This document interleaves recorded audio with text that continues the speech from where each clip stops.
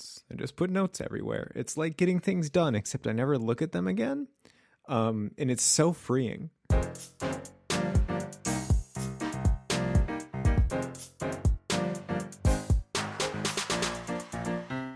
Hey, Zach. Hey, Liz. I have more imitation cream cheese. Ooh. It is a brand called Tofutti. It's soy-based, as you can tell by the name. No dairy, no other stuff. Don't really care. Mm-hmm. It's dairy-free cream cheese. I got it spread on this bagel. We're going to jump right into it. It spreads more like butter, like cold butter, than cream cheese. Okay. Which is to say, it takes some effort. I have not tried it yet. Other than the consistency, which is, not terribly off. I think it's within the margin of cream cheese. Otherwise, it looks like I think my exposure is a little high for that, but it looks cream cheesy. Yeah. So I'm going to take a bite, and we're going to see how it is. All right. I'm kind of nervous about it being soy because, at least with like oat or almond, like you get like an inherent nutty flavor. Mm-hmm. And like soy, I feel like it's kind of hit or miss on the flavoring because like soy itself does not have much flavor. Right. Yeah. All right. I'm stalling. Here we go. Okay. First bite was interesting. It's sweet. It's very sweet. I'm going to take another bite. Mm-hmm. Sweet is not a term that I would normally associate with cream cheese unless it's flavored cream cheese. I agree. I think you're usually going for more of a savory kind of thing, which I think there is some savory in there. The consistency, once it's actually in your mouth, that's quite good. I think that it matches cream cheese extremely well. Ooh. It's got a little weirdness in terms of flavor. I can't quite like pin it down. It tastes like this or like that, but it tastes, you can tell it's imitation, which is fine. That's not a deal breaker. Mm-hmm. This is way better than I expected, to be honest. Super. Does it get in the range of cheese? I think if someone gave me a pre-spread bagel with this cream cheese on top, I would not question whether it was dairy-based. I think I would assume it was. Okay. That's good. That's high praise. Okay. I have been fighting with, I don't have like a CSV software, and so we're just going to use numbers and it's going to complain so much. Mm-hmm. Okay. So this was vegan cream cheese from Tofutti. Yeah, it's in the agenda. Tofutti. Tofutti. You probably get the tofu in there, and then you have to fit the rest of it around. That makes sense. Soy. I think that is true in the name and in the product. Oh, and one more thing that should be noted. Last time I did, was it an oat-based cream cheese? Almond-based. Almond-based? I'm trying to remember the exact numbers, but I forgot to mention that time that it was significantly more expensive than a comparable size of dairy cream cheese. Oh. Whereas the Tofutti is not. I think it's significantly cheaper in terms of for imitation cream cheese. Okay. That's good. Yeah. How many book recommendations do you give this? Oh, okay. Cream cheese. Okay, here's my thinking. One book recommendation is good. because it's not too much of a commitment. And it's pretty easy to just be like, oh, I forgot. Because if you don't want to read it. Mm-hmm. 2, I think that's like a number of books you can still, or like, that is an amount of information that you can keep in your head. But once you get into 3 book recommendations from the same person in like a sitting, then you start having to write them down to appear to want to read them. So definitely above 3 is going to be where it starts going down. I think if you know someone really well and you know what they like in books, then I think 2 books is a good amount of books. If you don't know them that well, 1 book would be a good amount of books. Mm-hmm. I would give this 1 book recommendation. I think it is more about the, for lack of a better word, the style than the actual execution of the cream cheese. Okay. It is a flavor, and I am enjoying that flavor, not quite as much as I enjoy the dairy-based one, but I think a different person could like this more than dairy cream cheese. All right. I respect that. I think it's interesting that we can say, whatever, tofu-based cream cheese, and there's very little concern about that. Say tofu-based milk and everybody loses their minds. And to be totally fair, I was concerned. I was like, there's no way this is going to be good. But I don't know, if you like this kind of thing, I'd give it a shot if you don't want to be consuming as much dairy. Yeah.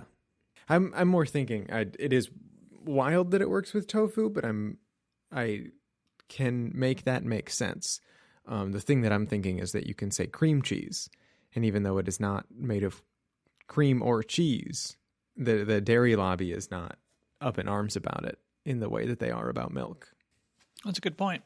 I guess we see where their values truly lie. Speaking of, there's one company that does not want to draw the ire of the milk world, and that company, that brave company, is Malk. We've spoken about Malk before. Mm-hmm. But today I was in Whole Foods running some errands on my way home to record this podcast, and I discovered that there is such a thing as oat milk. I believe what we tried before was almond milk. That sounds right. But now we also have some oat milk to try, so I'm going to give that a go, see what I think of it. It says to shake well, so I'm shaking it well. No icky fillers, gums, or anything fake. It's gum-free. There is a longer list of things that are not in this drink than the list of things that are. Which is one of those ways that you can tell what somebody values. It's a good thing they're not trying to pass this off as milk. I think you can go one of 2 ways. You can go, this is a drink that is in the vicinity of milk, that is based on plants. And that's one of the options. And the other option is, this is a thing that is not dairy. Maybe it's vegan. Maybe it's just lactose free, right? Whatever your particular priorities are that you're looking for from an alternative milk. But we got it as close as we knew how to milk. And I think most of the time that's what I'm looking for. That's the category I'm more interested in, is we are approaching milk, because milk sits at the a nice space in the world of flavor and sweetness, particularly as a flavor that I think a lot of this is a thing approaching milk, but that is not trying to be milk. Misses is the sweetness. And so this Malk is definitely not shooting for the latter. It's definitely shooting for the former, which is, this is in the vicinity of milk, and it's made with plants. All right. And I don't love it, but I think with that, here, I'm going to give it another couple sips and see what I think. It's got a very interesting property, which is that it's gritty, but it's only gritty on the back of my throat. If I try and sense that grit with my tongue, I don't feel it. That sounds bad. Texture-wise, it's pretty good until it gets to the back of your throat. Like it's pretty smooth. It's pretty, I don't know, the liquid consistency that you expect milk to be. Okay, that's good. But it is definitely made with oat. You can kind of feel the oat, and you can definitely taste the oat. And if I'm remembering correctly, almond milk has a similar, you can definitely feel the almond, and I'm pretty sure you could taste the almond as well. Almond is just a flavor that is less distinct. Right. Okay. Can we get a rating in terms of what Christmas gift would you give this milk? Oh. Now, this is an interesting year. I have not gotten very many Christmas gifts for folks who I'm not particularly close with. So given that context, I don't think I would even get this milk a gift. But if it were like a Secret Santa kind of thing, and I was just going to get this milk a gift because that was the assigned Secret Santa ordeal, I think like a gift basket. Like, some dried fruits and like some chocolate and some like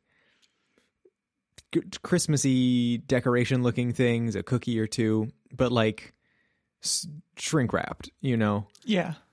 Because I don't think it's bad. It's just not for me. All right. Wonderful. There you have it, Jared. So if I were getting oat milk Christmas gift and bringing it to a Secret Santa kind of event, maybe we would be going to that Secret Santa kind of event somewhere that had a TV. And a lot of times if you're having a Christmas party kind of thing and you have a TV and you're like, let's utilize this TV for the sake of the Christmas party, what you're going to put up on the TV is a Yule log. Just a nice relaxing view of a fire burning on this Yule log. That's a really important kind of log this time of year, in mid to late December 2021. That's one important log that you might be thinking about. But another important kind of log that you might be thinking about is Log4j. Zach, I don't know anything about this. Oh, delightful. Okay. Hi, Jared. I heard a thing about a security breach on Twitter, and then I had to think about it a little bit for work, but not too deeply. And then I decided, what I'm going to do with my weekend is learn too much about this. As is our way. So here we go. Time for Zach to explain what's going on when you hear about Log4j exploits, or Log4Shell is the particular name of this exploit that got discovered. Super high level, there is this library called Log4j, LOG, the numeral 4, and then the letter J, and it is a logging library for Java. And the most recent version has a particular kind of behavior that when you use it in what is technically the wrong way, but is not like checked, right? It's not going like, oh, I see that this is the wrong way. It is a way that is really easy to make this mistake and do it the wrong way. When you're doing this thing the wrong way, it's really, really easy for somebody to run whatever code they want on your computer, or the computer that runs whatever Java software has this vulnerability, which is most of it. That's bad. That's really bad. That's known as a remote code execution exploit. That using this, you can get whatever code you want that's just sitting on your server. You can take that and put it on somebody else's server. And if you choose the right code to put on their server, you can really mess them up. So that's the super high level. Now I'm going to try and dig into it a little bit in a way that Jared can understand. So Liz, I would like you to ask questions like you're Liz and also ask questions like you're Jared.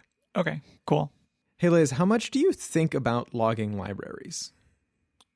Day to day, almost none. I think logging is not something that I've invested a great deal of my programming experience into. Mm-hmm. Mostly I use it for debugging, and you certainly don't need a library for that. Yeah. Debugging while in development, I should say. Right. And in that sense, you're saying mostly you print out, we got here or here is the value kind of things? Yeah, that sort of thing. Yeah. So that is pretty rudimentary logging. Mm-hmm. So the whole idea with logging is that when you write a program, especially a big program, right? Like a Google level program or a, most software company level program, something that's bigger than a single person can keep in their head. Right. It's doing a bunch of stuff, and all of that stuff is just step-by-step instructions. It's going, okay, we go here, and then we do this, and then we add these two numbers up, and then that helps us make a decision 2 steps down the line kind of thing. Or at a very high level, we're going to load the web page for the user. Those are 2 levels at which you can think about programming. A lot of times when that's happening, it's not happening in a local environment where you can debug it. It's not happening where you can just say, okay, tell me exactly right now what's happening. Why did you just draw that window twice as big as it's supposed to be or whatever? You can't back solve that as easily, especially if it's on somebody else's computer. So when a program is running, it usually does a bunch of steps to produce a single output. So this, I'm just going to super high level sketch something like an ad bidding routine. So when Google Ads serves you an ad, you send some information to a Google server, they process that, and then they send you back an ad. And the processing that could probably be broken down into a couple of steps. It uses that information that you just sent them to identify you. It takes that identifying information and the fact about how big the space is, and it selects from a big list of potential bids for that ad space. It ranks those bids in some way to determine which one is going to pay the highest. It selects the content for that bid. It sends that information back to you, and probably even it goes somewhere in the table and says, they bid and they won this one time, and so we need to charge them for that. Mm-hmm. And that was also a pretty high-level description, because when I say it pulls potential bids for that ad space, that includes we've got to decide what database we need to connect to. We need to connect to that database. We need to format a request that says, send me all of the bids with this characteristic and that characteristic and that characteristic. We need to send that request to the database. We need to sit around and wait until we receive the response as a big block of unstructured data. We need to structure that data, and then we can continue doing whatever we want to with the structured data. Right. There's a lot of steps. And if you're looking at that from the outside, and you can say, okay, you sent over some information about you and about the screen size, and the output was an ad, and it shouldn't have been this ad. Why was it that ad? Something went wrong. But if that's not running in a place where you can get at it and debug it directly, you still want to know vaguely what happened, and what part of the process had the problem, so that you can start trying to fix it. And it would be really overwhelming if you try and keep track of every single thing you do. Okay, we determined the database to connect to. We connected to the database. We formatted a request. We sent that request. We waited exactly this many seconds. We received the response. Maybe some of that information is useful. Maybe you do want to know how long you waited, but the fact that you determined a database to connect to is just kind of standard behavior. Nothing's going to go wrong there. Whatever. Right. And so logging libraries are built up to help solve this problem of keeping track of information at what level of detail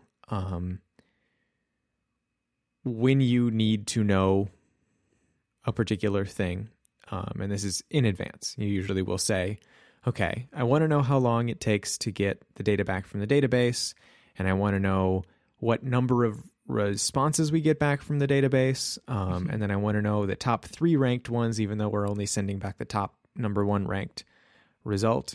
And those are the things that I'm going to log. Yeah, things like, these are some things that are likely to break. If I had to guess what was going to break, these are going to be the things that break, not adding 2 numbers together. Right. Not formatting a string.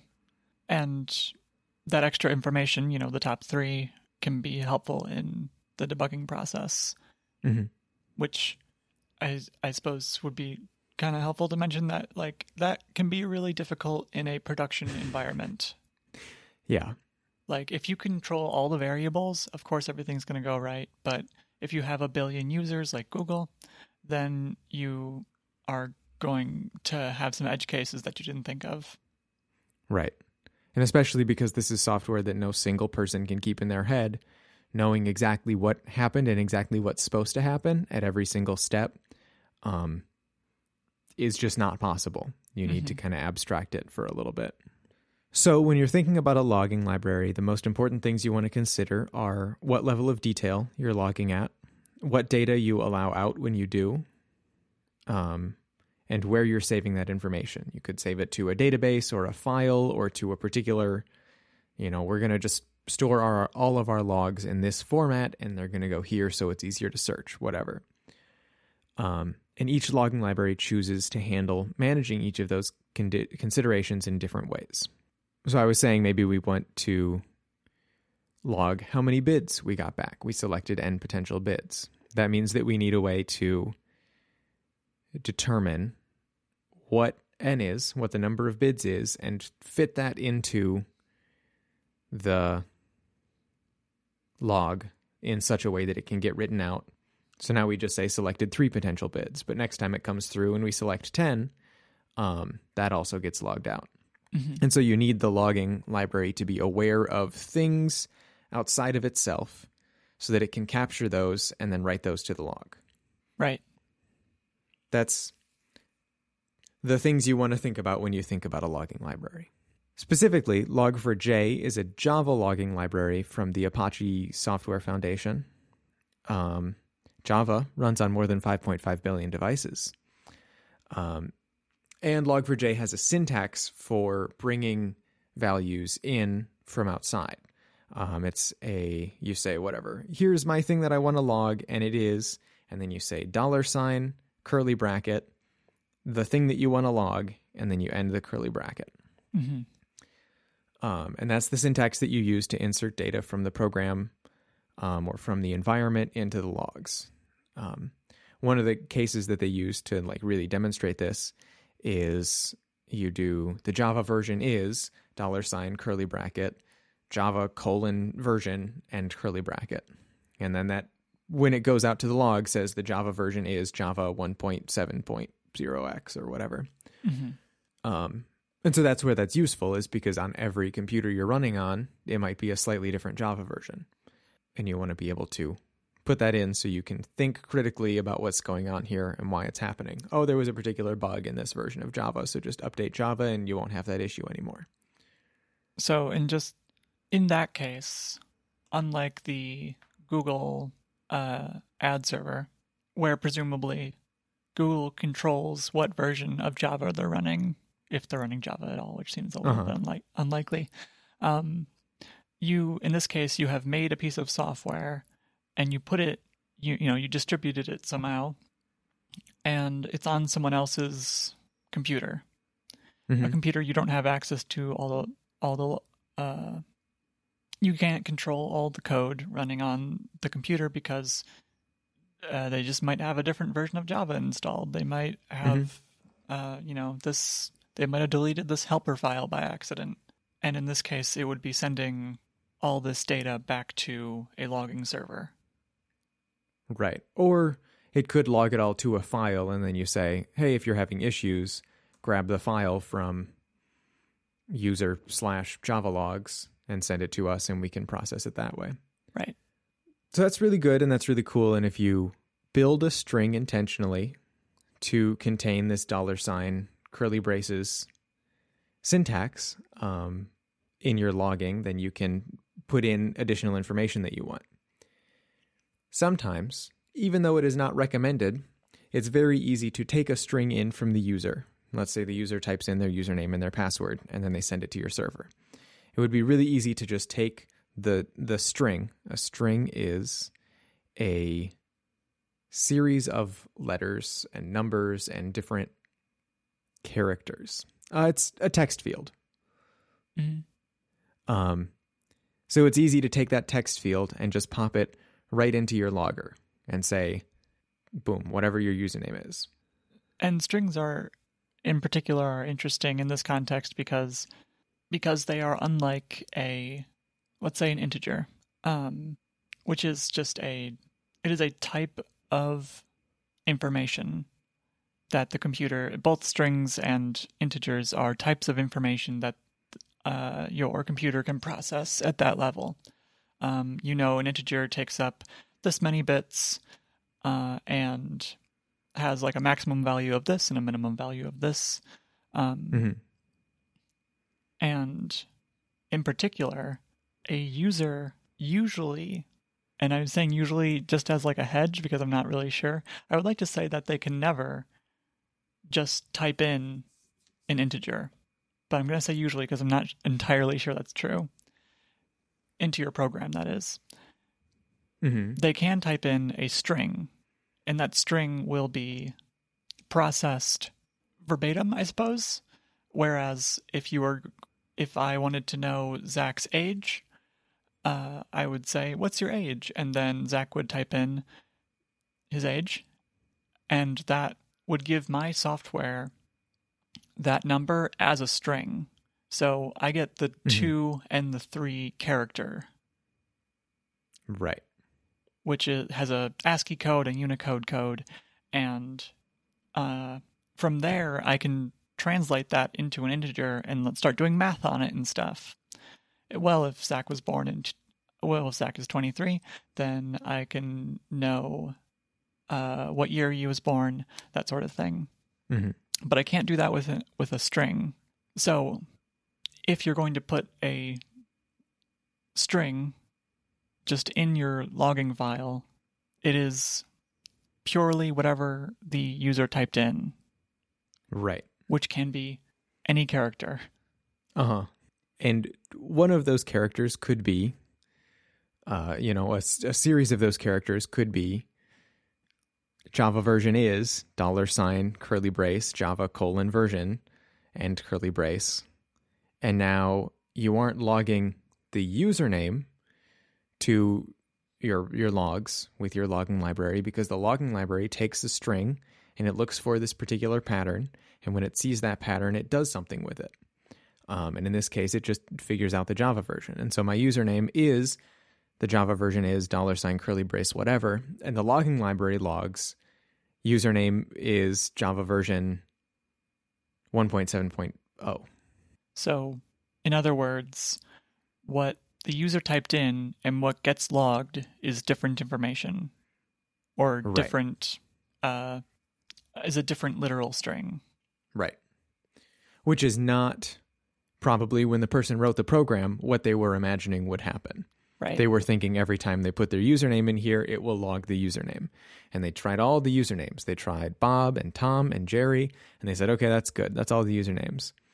So the thing is, the $ curly brace, you could write something to the logs. Maybe you could do $ curly brace and then get an environment variable and figure out what operating system the server is running on. Or I think there is maybe a way that you can just grab arbitrary bytes if you do something very wrong. But like definitely you can get environment variables using this $ curly brace thing and log that to the logs. But probably you're not looking at the logs, so what does it matter, right? If you're giving environment variables from your own computer where you control the logs, then so what? You set those environment variables. Mm-hmm. One of the things that you can do with the curly brace syntax is execute JNDI lookups. now it's time for me to scroll to the giant section of my notes where I investigate what JNDI is all about. So a JNDI stands for the Java Naming and Directory Interface. Java's documentation is bad and I don't like it.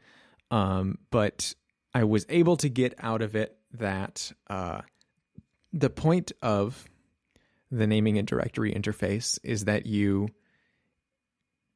give it a name.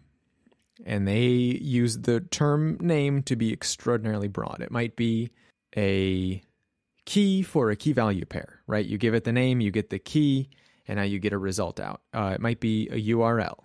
You give it http:// whatever, and it transforms that name into an object.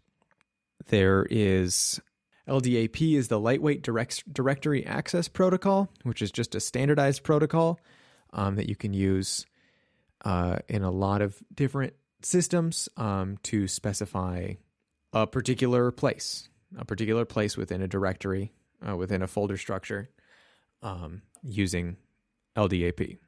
So there are two particular JNDI cases that we want to think about in the context of Log4Shell, and those are RMI, Remote Method Invocation, and LDAP.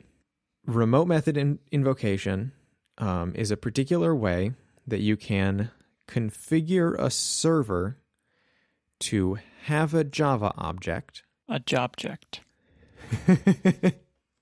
An object is just a way to collect some information and some activities you can do with that information.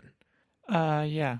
I think I'd add that, like, it is less important what it does for the computer and more important for the programmer. It is a building block that you can build upon, that you can build upon. Right. It's a way to organize thoughts. And sometimes it also is a way to implement particular bits of security. You can say this is what happens inside of this object is secret, and all you can do is say, give me an answer, and it'll do a bunch of secret stuff and then give you an answer. In what situation would you not trust another part of the program?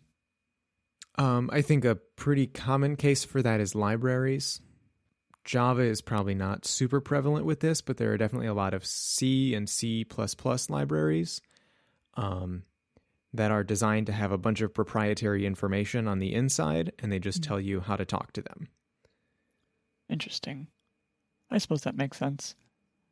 The use case I thought of while you were talking was if you have a library or something and you have code that you want to make sure runs in a particular order, otherwise something might break, or maybe you don't want people messing around with it. The promise of the code is that it will work in a certain way.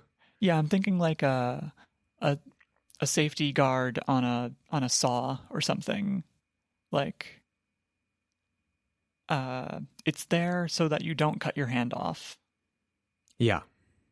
That is another use case where, like, there's nothing secret about it, but, like, just we want to make it difficult for you to cut your own hand off.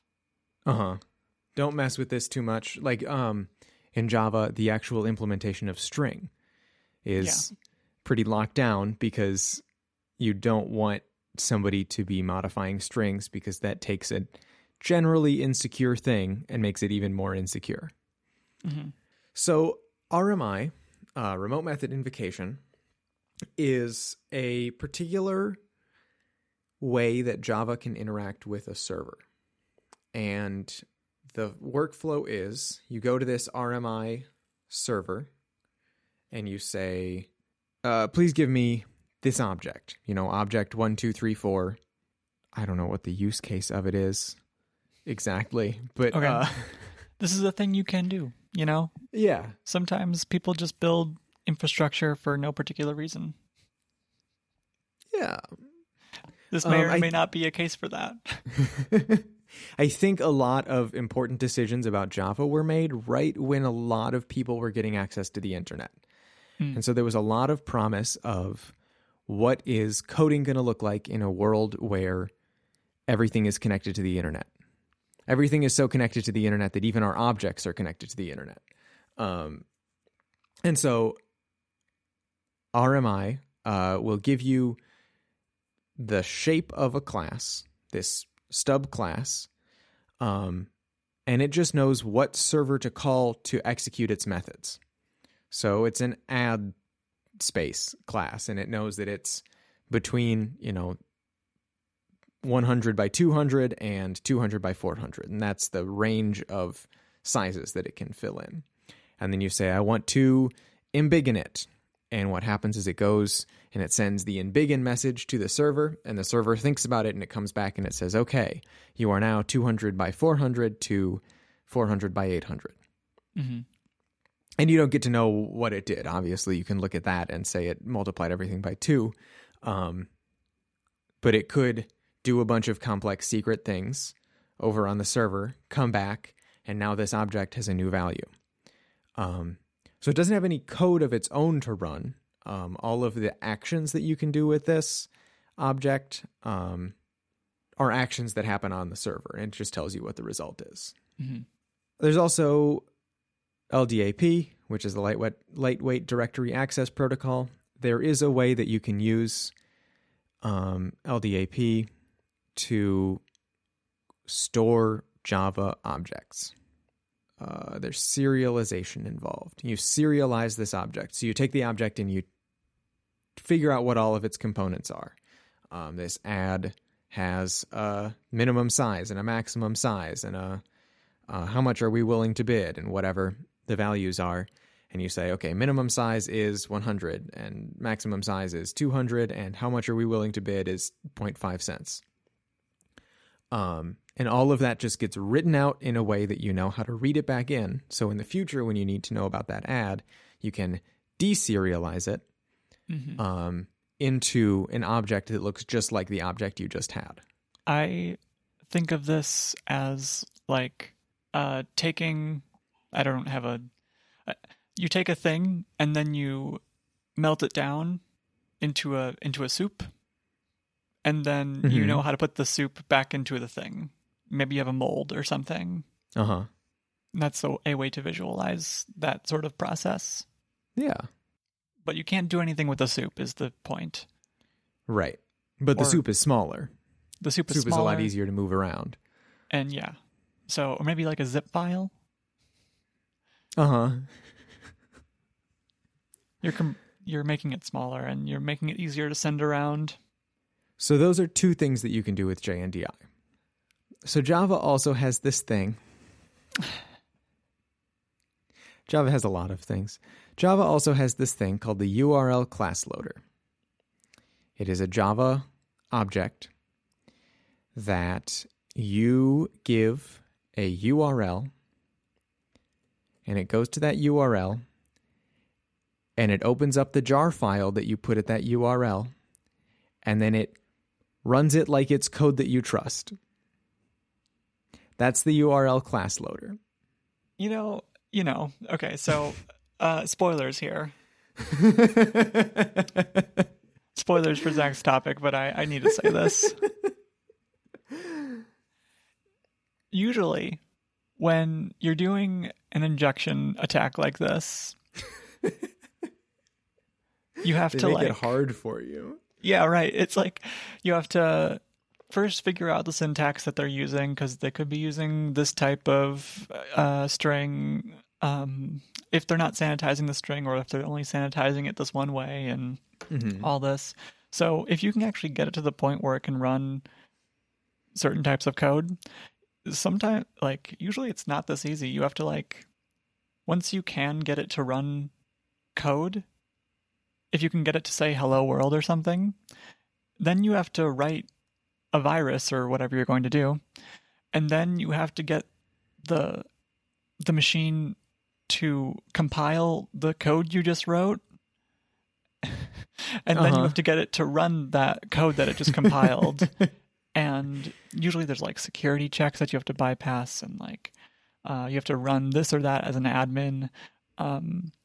But no, it seems like you can just type in and it's seeming like you can just type in a URL and then boom, Java is being executed. So that's a thing that just the URL class loader does. And that's not explicitly part of JNDI. It is utilized by JNDI sometimes. What times, you might be asking? Mm-hmm. So with both the LDAP and RMI, you say, hey, give me an object, and they just give you an object back. You're not like loading a class to create that object. From them, you're creating that object into a shape that you already know. But the way that you create that object, in a lot of object-oriented programming languages, there's such a thing as a factory, which is an object that makes more objects. And usually when you have a factory, you just have a single factory. You have an add factory, and that takes in a bunch of data, a bunch of maybe serialized add data, and it turns that into an add object. And maybe it does that in a way that's non-standard, and so you need to load that from somewhere else. So what can happen is you say, hey, JNDI, load this thing, load this LDAP thing, and it goes to the LDAP server, and the LDAP server says, oh yeah, here's the object, and just so you know, the factory for this object, you've got to go over here and grab it. And it goes, oh, okay, sounds good. And then it grabs the URL class loader, and it gives the URL class loader that URL that you just gave it. And now it's constructing that factory so that it can construct the thing that you just gave it, right, into an object. But once you have the factory being constructed, there's no guide, there's no limit on what that factory can do as part of construction, right? Maybe it needs to go download every single thing on virus.net as part of constructing this add object. I don't know. Yeah, there's not a way to tell if something is a virus or not once it's already running. Right. Or like a computer can't, at least. Right. And there's no like, okay, a factory can only do this or that kind of thing, because there's a million different things that a factory might need to do that might be totally valid. Right. And most of the time you just use factories that you trust and then whatever. But not with JNDI. Yeah, there is a lot of trust assumed there. They are assuming that you're not going to allow just anybody to tell you any URL. Mm-hmm. So the good thing is, that actually only works pre-JDK 8. We're on JDK like 11 or 12 or 17 or something now. They changed their numbers at some point. So that is Java Development Kit. It's just the version of Java that you're running on. So before this particular version of Java, you say, load this JNDI thing. It goes to the server. It grabs the JNDI result. It says, oh, to make this JNDI result, I need this factory. It grabs the factory, it comes back, and it uses that factory to create the object. Mm-hmm. But before it does that, you write whatever you want in the factory, and the factory blows up the moon, whatever. Post JDK 8, you cannot run a factory from a URL. Many people have said this is probably a good idea. However, what you can do, because you might still need a factory, is you can specify an object factory in your JNDI response. You can say, by the way, use the object factory that you've got near you, whatever. Maybe you want to use Bean Factory. That's a particular object factory you could use. And that's just something that's already on the computer that you're running on. The malicious server, and then there's the server you're trying to attack. Right. The object factory needs to exist somewhere on the server you're trying to attack. So you say, oh, you can't use this one. I've got such a great factory over here. You really should try it. But I guess if you don't want to just go around clicking on URLs, you can use this object factory that you've got already. See, it's wonderful. You trust it. This object factory. And that's just any class that implements iObject factory or whatever the thing is. Mm-hmm. And so it conforms to a particular specification, right? It takes a particular amount of information and it returns an expected result. That's what I mean when I say implements. It does a thing that you expect in a particular way. So Apache are the folks who make Log4j, and they also make a bunch of other Java software, including Tomcat, I believe it's called. And Tomcat includes the Bean Factory. And so Bean Factory takes a class reference and from JNDI, and it calls initializers for each property. And because somebody built it trying to solve a problem and not trying to be totally invulnerable to every single way that something might go wrong, you are able to manually set the name of the initializer.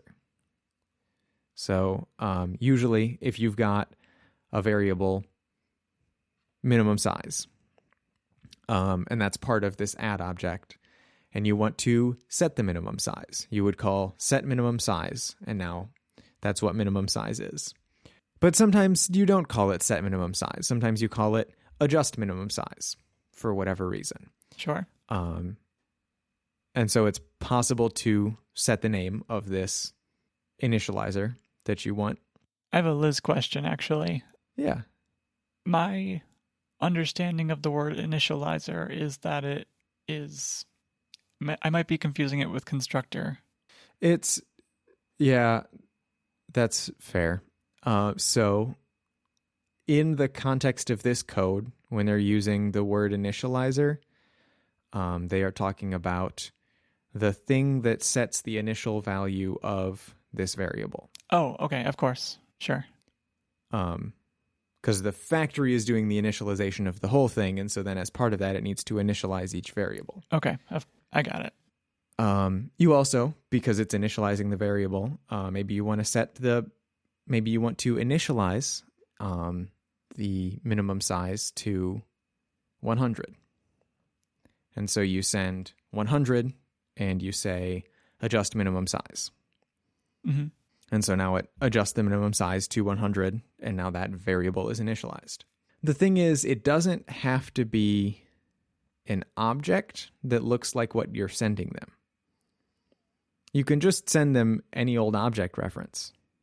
You can say, this is a string, and use the string initializer, and then it'll go, there are no string initializers. Okay, whatever. But you can choose whatever class you want and run a single method on that class, whatever method you want, and you choose the argument. Okay. Java has a function called elprocessor.eval, which runs an expression in the Java expression language format, which is a string. So you shouldn't say, be able to do that. Just, Jared, this is the part where normally, if you were going to do an injection, this is the method you would use to say, hey, run this arbitrary code, please. Right. So you just say, I'm initializing a class of elprocessor, and I'm setting x, and the setX method isn't actually setX, it's eval, and then the thing that I'm setting x to is string of malicious code. Somehow, in even the most recent versions of Java, if you can manage to hand somebody a JNDI string and they look it up, you can direct them to a server that tells them to either fetch malicious code from your server or run malicious code using a factory on their server. Presuming they've got this Bean Factory installed, which not everything does, but they could, or they could have another equally vulnerable factory sitting around that you can use. Right. It's a little less universal of a problem, but it's still a problem. Yeah, I would say that I think for context, it would be weird for the people who made Bean Factory to be thinking, what if a user like what if a programmer let a user run or, create, I don't know the verbiage for JNDIs, but it would be weird for someone to let a user set their own initializer names. Mm-hmm. Like that is a thing that is happening only at a development level. And if you're going to develop something, you're not going to purposefully make that thing a virus. Right. I'm not saying that they shouldn't have done that, not saying that they shouldn't have said, okay, let's, at least for this one method that is very well known to not have any good things associated with it, let's just make sure that the initializer name is not this. Like that would be, I would applaud them if they thought of that. Uh-huh. So that is kind of the headspace that the Bean Factory people are in. And likely the JNDI people. Right. And so we've known since 2019 that if somebody gets custom data into a JNDI lookup, that could cause problems for you. They could point you to a server, and the whole idea with JNDI is you're going looking for an object that you want to use and trust. However, until very recently, nobody put together and said out loud that you could use a specifically crafted string to target the logging library and get remote code execution. So why does Apache Log4j let you do JNDI lookups? Why? Why is that a thing that you need to do in your logging library? I don't know. You can find the place where somebody asks for it, right? They've just got a Jira. It's just the Apache Jira, and you can just look at the Log4j and look at the thing that happened in 2013 and the guy saying, or whoever, somebody saying, hey, I need JNDI to do this thing. What even is it? Give me a second. I'm just going to read this verbatim. Go for it. I'd like to use routing appender to put all the logs from the same web application context in a log file. And I want to use JNDI resource lookup to determine the target route similarly to the JNDI context selector of logback 3. It's just a thing. Right. Like a pretty weird use case. They want to skip doing some other extra work, and JNDI would make it faster and more clear. And yeah, that's the reason. Somebody asked for it, so they put it in. Right. And so the person asked for it, and then they said, here's my implementation of it. They even did it for them. Yeah. How thoughtful. And they said, the folks who are in charge of Log4j, the two of them, said, yeah, cool. Thanks for doing some extra work. Small team. Yeah. Thanks for doing some extra work. And so since 2013, there has been an option to use JNDI from the curly braces in a Log4j string. Mm-hmm. Just because this guy, Woon-san Ko, needed it, and probably plenty of other people have used it since. I still can't fathom what for, but it's not, doesn't mean there's no valid use case. Right. And so the thing that happened is that Java set up in this environment, and they said, okay, you've got URL class loader, but nobody's just going to let a user put a thing into URL class loader, right? So we're pretty secure there. Mm-hmm. There's just a couple ways that you could get something that wasn't a developer intentionally writing URL class loader from this place that I know of, that whatever, we're looking for plugins here or something. I think another way to think about it is like, if the user can, the thought was probably something along the lines of, if a user can do this, then they can probably write arbitrary code anyway. Right. Yeah. And so mostly you're just not going to let the user get at it. And there are a couple ways that it gets used, and it's, 1, 2, 3. There's 3 little holes where maybe you could get through.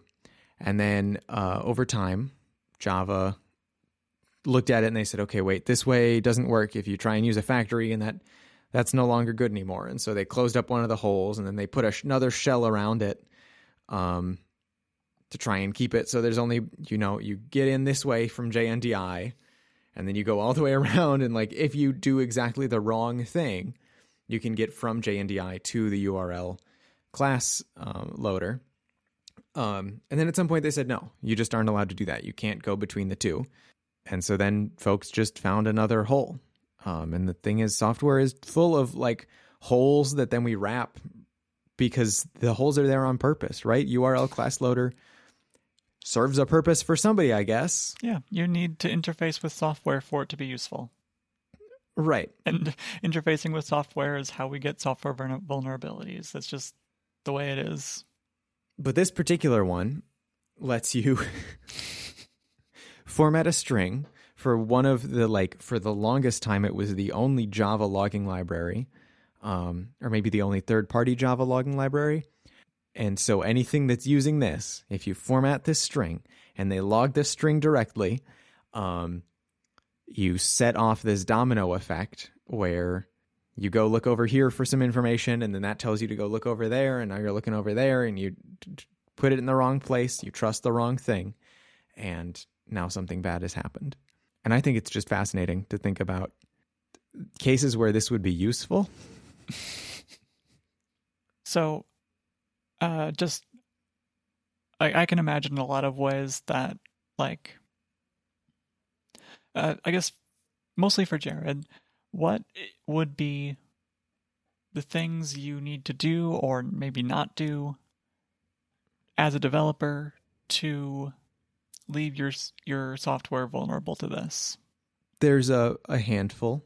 One of them is upgrade from Java 1.8. And so then you don't have the two paths where either they're sending you to grab a bad factory or they're running weird code on a factory you already have. They only have the one path. Another one would be to not have used log4j in a way that you put raw strings. I'm asking the opposite, I think. I want to know how easy it would be to accidentally leave yourself open to this.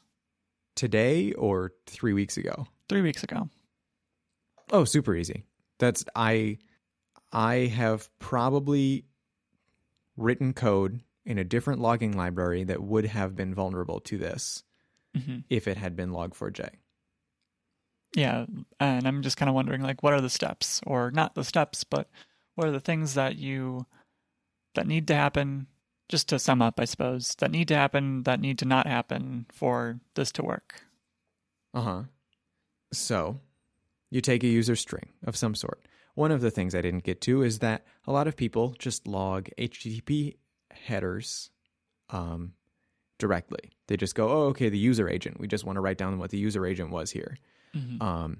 And you can customize that. Instead of saying, I'm using Chrome, you can say, I'm using JNDI:go downloadmybadcode.com.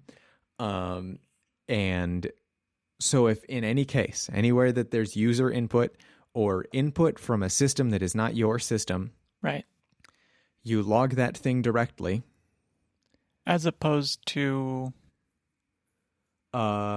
logging it indirectly. There are some ways that you can say, take the variable that exists out here and say, user agent : grab the variable from over there.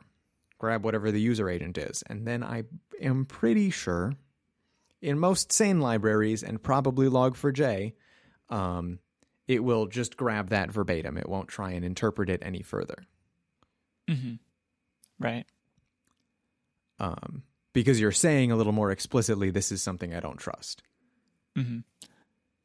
Something, if you're familiar with development a little bit, I think that would be comparable to prepared statements in SQL. Probably. Just don't do any processing for this string I already have the variable, you say, this is what I would like to do, and you say, like, put a question mark in a spot and say, this is the input.